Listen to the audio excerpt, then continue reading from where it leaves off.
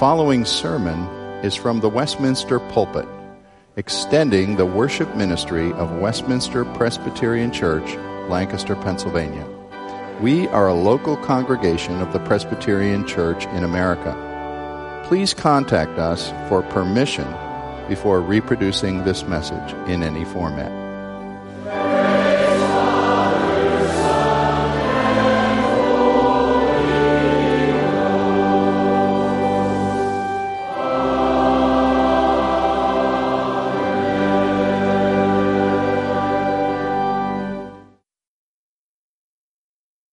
John 11. This is the second episode in the telling of the raising of Lazarus. This passage really, if your text is one, as most Bibles do have those little divisions with the sort of section headings, this one's probably has a section heading entitled, I am the resurrection and the life, depending on what Bible translation you're looking at. But it is the second episode, you could say, in the development of this true life tale of the raising of Lazarus. Listen to God's word. John 11:17. Now when Jesus came, he found that Lazarus had already been in the tomb 4 days.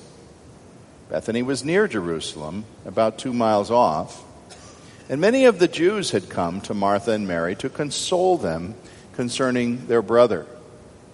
So when Martha heard that Jesus was coming, she went and met him, but Mary remained seated in the house. Martha said to Jesus, Lord, if you had been here, my brother would not have died. But even now, I know that whatever you ask from God, God will give you. Jesus said to her, your brother will rise again. Martha said to him, I know that he will rise again in the resurrection of the last day. Jesus said to her, I am the resurrection and the life. Whoever believes in me, though he die, yet shall he live. And everyone who lives and believes in me shall never die. Do you believe this? She said to him, Yes, Lord. I believe that you are the Christ, the Son of God, who is coming into the world. May God apply this word in power to us as we think upon it and hear it anew this morning.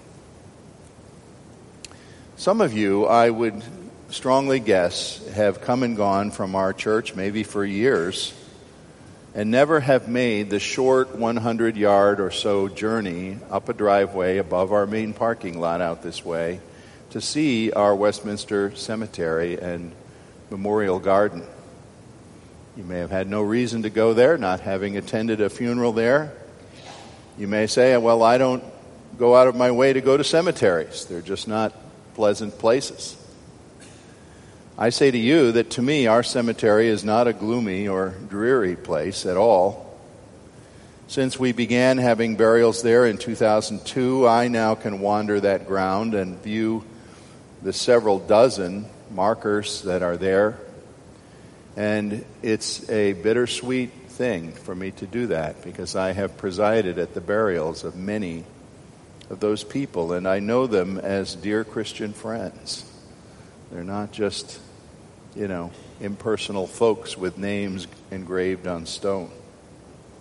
Our cemetery is situated on such beautiful land that various funeral directors have commented to me over the years now to say that they think we have one of the most pleasant cemeteries physically and in terms of its beauty anywhere in Lancaster County. I agree with that. But I also know that merely having scenically fair to the eyes acreage for our final resting place does not, in and of itself, do anything to alleviate both the terrible sadness and, in human terms, what seems to be the great tragedy and fear that physical death imposes on people. It's interesting that before the Word of God fully unfolds, the grand antidote to the mystery of death by teaching us about the resurrection of Jesus Christ, it does, in many different comments, particularly in the Old Testament, teach us about the bleak side, the sad part of losing our lives on this earth. You would think of a word like Job 14, when Job was mourning his own situation and the death of his children, and he said, "Man who is born of woman is short-lived and full of turmoil. Like a flower he comes forth and then he withers." Boy, aren't you glad that's not all that the Bible has to say? Psalm 90 has Moses writing, "The days of our lives contain 70 years, or perhaps 80 if our strength hold. And yet these are but labor and sorrow, and they are soon gone, and we fly away." There again, not a note of hope in that. Paul writes in 1 Timothy 6:7, and he says, "We have brought nothing into this world, and we can take nothing away from it." There are no shrouds that have pockets to contain our credit cards and our 401k funds and our accumulated wealth. We take nothing out of this life. Well, that would be a hopeless picture if that's all the Bible had to say. But John chapter 11 is one of the great chapters in giving us great hope in the face of death, as it tells this true life event of the raising of Jesus' friend Lazarus, just a very short time before Jesus himself went to the cross and rose himself from a grave. And today we hear and consider this first historic announcement from Jesus that resurrection life and power literally reside in himself. And we see as people initially react to this announcement before the dead man came out of his grave, and particularly the two sisters. We're going to see Mary next week, Lord willing, but Martha this week. We see in how they react. Here are believers reacting to the Lord Jesus Christ himself saying, "I am the power of God's life." And they say, "Oh yes, well I know that." But it seems to not really make a difference. For the man or woman of real faith in Christ, we say this morning the resurrection of Jesus Christ is not something we celebrate once a year on Easter morning. It is a powerful reality that makes all the difference in how we live this present life and how we anticipate the life that is yet to come. And yet often it seems that even we who are privileged to know this and have faith in it hold on to it rather loosely and vaguely, as if it isn't really something we're very sure about at all. Well, John 11:17 to 27 does seem to divide pretty well into two main points today, and the first of them is in verses 17 through 24, the largest part of the text. And I'd ask you to think of this first point under this head, that life from God comes via resurrection at the final day. Life from God comes via resurrection at the final day. Now, Jesus and his disciples, we're told, arrived at Bethany when Lazarus was in the tomb 4 days. I wonder if there's any significance to that number, or why 4 days? Why not 7? Why not 2? Well, there's no magic, and we don't believe in numerology as we approach the Bible, but in general, we would say this was to dispel the idea that this man wasn't really dead at all. By 4 days, the reality is there, and it's really set in. He wasn't just comatose. We weren't going to discover that he was so weak that a pulse couldn't be detected, and then in 2 or 3 days he suddenly awakened. Such things have actually happened. It doesn't, I believe, condition this text, but there is an ancient Jewish superstition, and I make it's careful to you understand, not taught in Scripture, but something from Jewish tradition that says that the soul does not completely depart from the body until after the third day. The Jewish people had this idea that the soul kind of hovered near the body, and only on the fourth day did it completely depart to the next world. Does that have something to do with why 4 days? We can't really say for sure. But what is obvious is that the door should be slammed on any idea that Lazarus was somehow alive, that there was an actual thread of biological life still stirring in him, and Jesus just awakened that he wasn't really dead after all. He was absolutely dead. Now you can notice too here that we read that many of the Jews had come to console Mary and Martha concerning their brothers. You probably have picked up by now that when John says the Jews, he isn't simply meaning Israelites in a general way, the everyday citizens of Israel or of Jerusalem. He uses that term consistently to mean the Jerusalem leadership, the temple leadership, the same people that have been so antagonistic towards Jesus all along the way in this gospel. And so these folks, probably because Lazarus was a prominent individual, maybe even wealthy, they have come to console. I had to pause over that, knowing that those leaders included people called Sadducees. And you might have learned long ago that the Sadducees are those who do not believe in even a future resurrection. They're basically secular people. This life is all that you've got. There isn't a future life. They did not believe in resurrection at all. And so if these people were coming to console, what kind of consolation were they capable of bringing? Many of you have told me about how you go to funerals today of friends or neighbors or co-workers, and you hear the person's life and character being extolled to the skies. You almost wonder how to recognize the person they're talking about. He doesn't seem real, such a saint. And if that's the only consolation you've got, you don't really have a lot. It's a hollow kind of comfort that was there on the scene before Jesus arrived.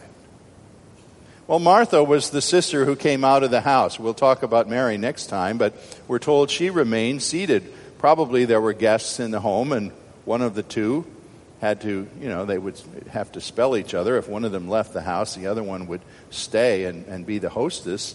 Mary stayed and initially talked to the others. We can speculate next week, perhaps, about why she didn't jump right up and come. But here's Martha, who we're told in Luke 10, and we know the character of these two women from a famous incident when Martha was serving and complained to Jesus because her sister didn't help. Martha's the home ec major, the hostess, the lady who's always in the kitchen. And she, being in charge of the household, probably the older sister, we think, came out. Jesus is here. She seemed like she must have met him, even on the path somewhere, before he completely arrived at the house. She's true to form. And she makes this statement, Lord, if you had only been here, my brother would not have died. But then she adds, importantly, even now I know whatever you ask from God, he will give you.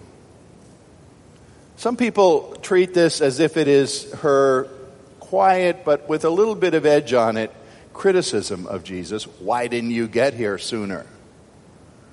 And yet, once again, we know that Lazarus had died before Jesus possibly could have gotten there.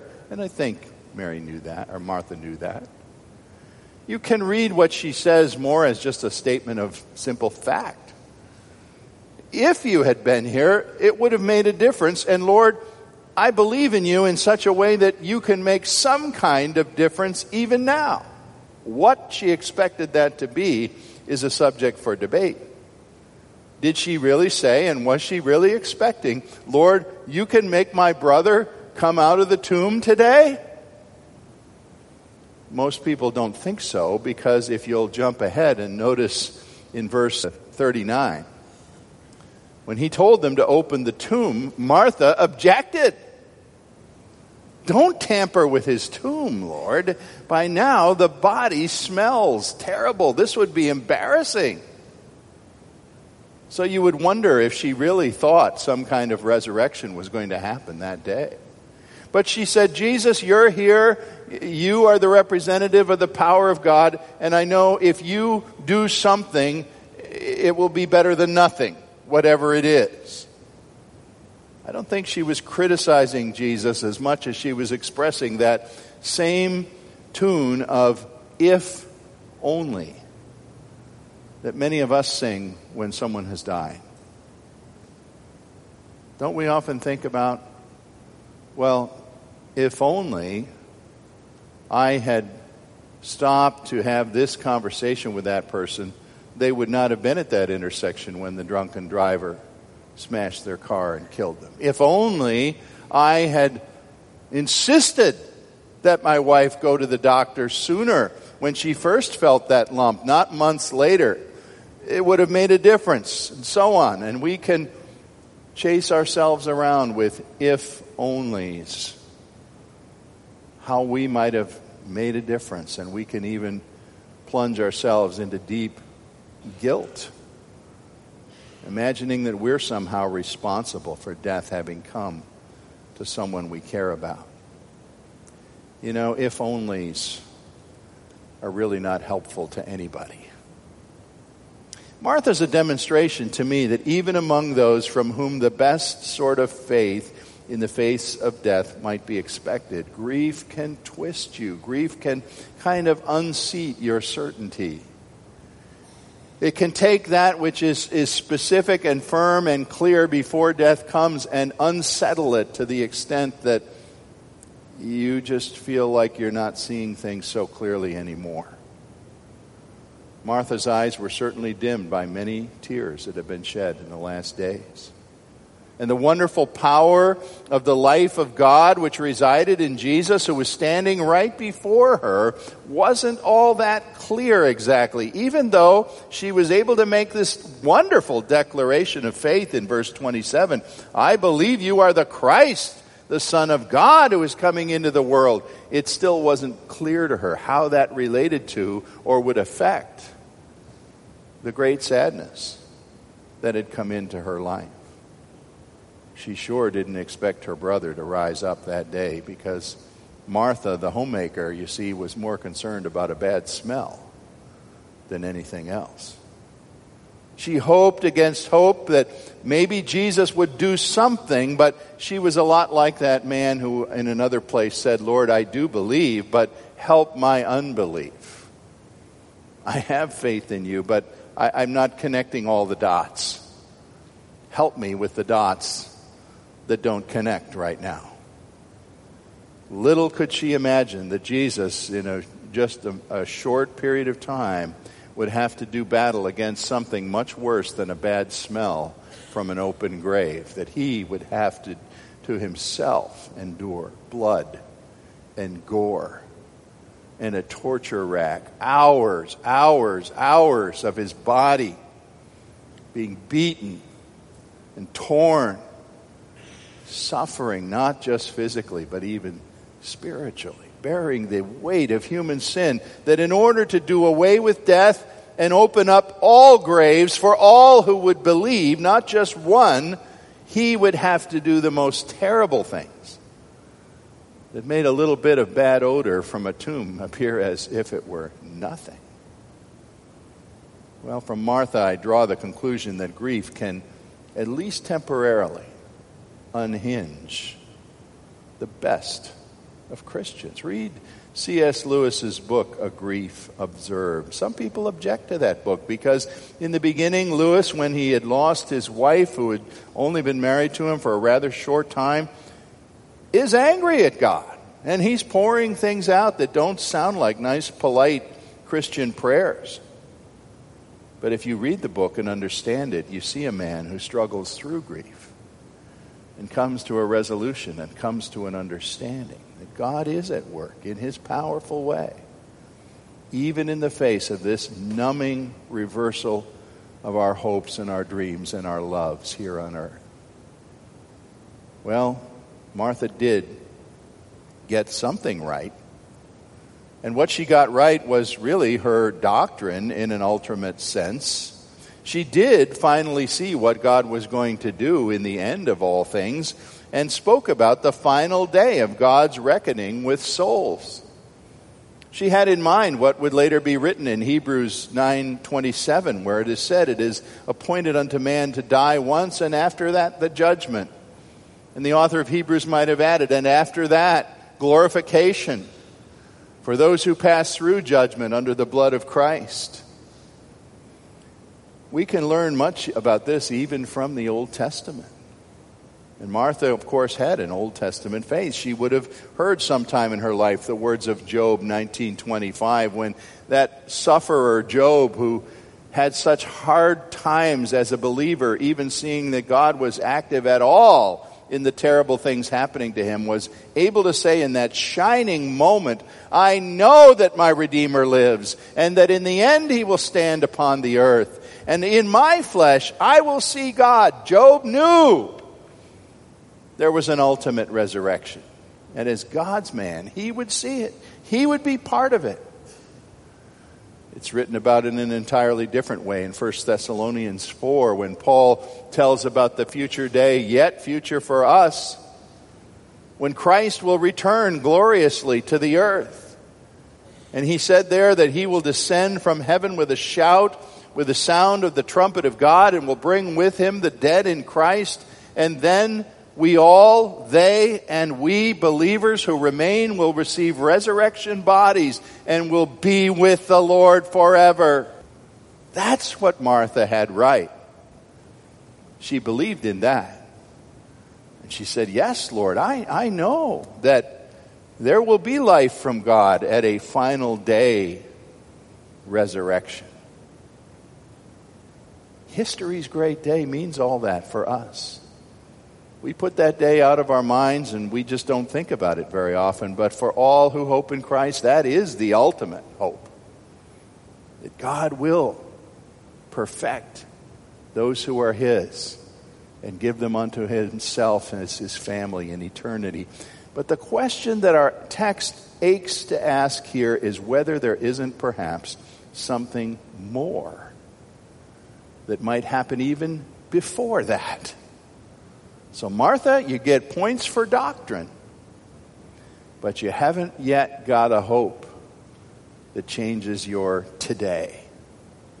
And for a second point, I believe Jesus speaks to that in verses 25 and 26. Secondly, he gives that which is actually revolutionary here. Martha, you score well on the exam. You understand what God will ultimately do. He will raise his own at the final day. But Martha, there's something absolutely great that you haven't understood yet. And our second point is that real life from God is a believer's possession today. I am the resurrection and the life. Whoever believes in me, although he dies, yet shall he live, and whoever lives and believes in me shall never die. Now, we've heard these I am claims already in John here. This is the fifth one, if you're keeping track. I am the living water, or I am the bread of life was the first. Second was I am living water. Third was I am the door of the flock. I am the good shepherd. And now I am the resurrection and the life. The power that brings alive is in me. It is mine to originate. It is mine to bestow. I am the prime cause of life. Death came to you through Adam. Life comes to you through me. A great theologian who lived 100 years ago, Benjamin Warfield, wrote, "Whatever death is and all that death is, that is what we are being saved from in the salvation of Christ. And whatever life is and all that life is what we are saved to in the salvation of Christ. We're saved from death unto life. Jesus isn't simply a teacher about resurrection. He's the author of resurrection. As pre-existing God, we believe the Scripture that He came into a created human body, and His purpose in coming thus was not simply to teach or to demonstrate what a great human being looked like, a perfect human being. His ultimate purpose was to die and to rise again, and thus be the author of resurrection life, that people might live not just in a far-off resurrection final day at the glorious appearing of Christ, that's all true, but that we could live right now in a whole different manner. Notice what he says here, 11:25, so that although someone dies, yet shall they live. That's talking about those who have already physically died. That's talking about our friends up the hill. You want to follow up to this sermon, especially if you've been a long-time member of this congregation, walk on up there on a beautiful September day and just walk around and see some of the names that you'll know. The people who worshiped among us. Delightful friends and fellow Christians whom we have lost, whom we miss.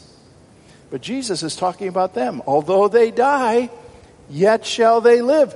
Their remains are in a grave, but their living souls are perfected in the righteousness of Christ, and they are alive before God in a way that you and I are not right now. The eternal part of them is not in that cemetery. But you should also notice that this promise doesn't just talk about those who have already died, because it goes on to say in verse 26, and whoever lives now, drawing breath in and out, whoever's doing that, while believing in me, shall never die. Here's the promise to believers who are living right now.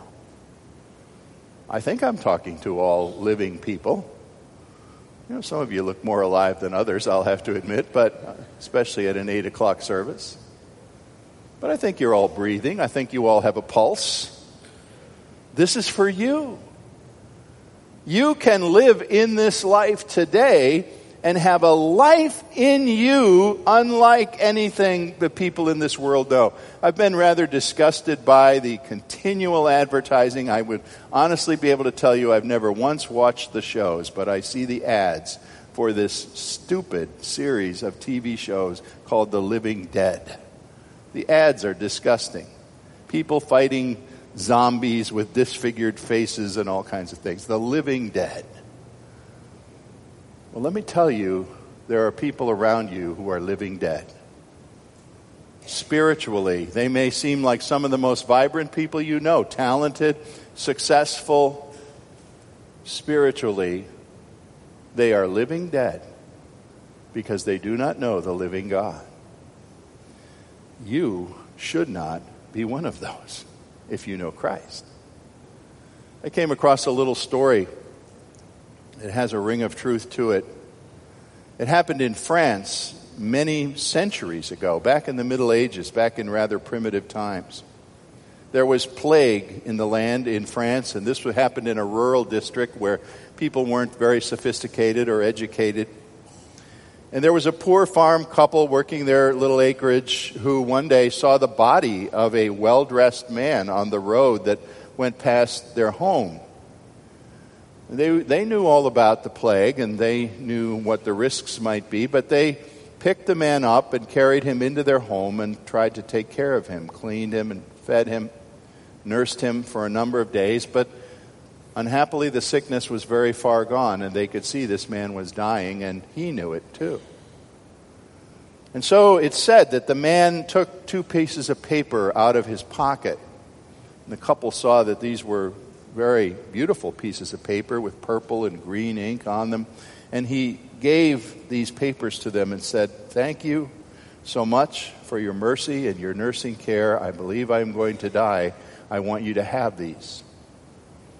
Well, the fact was these people were illiterate. And the only money they had ever seen were copper coins or maybe here and there a silver coin or two.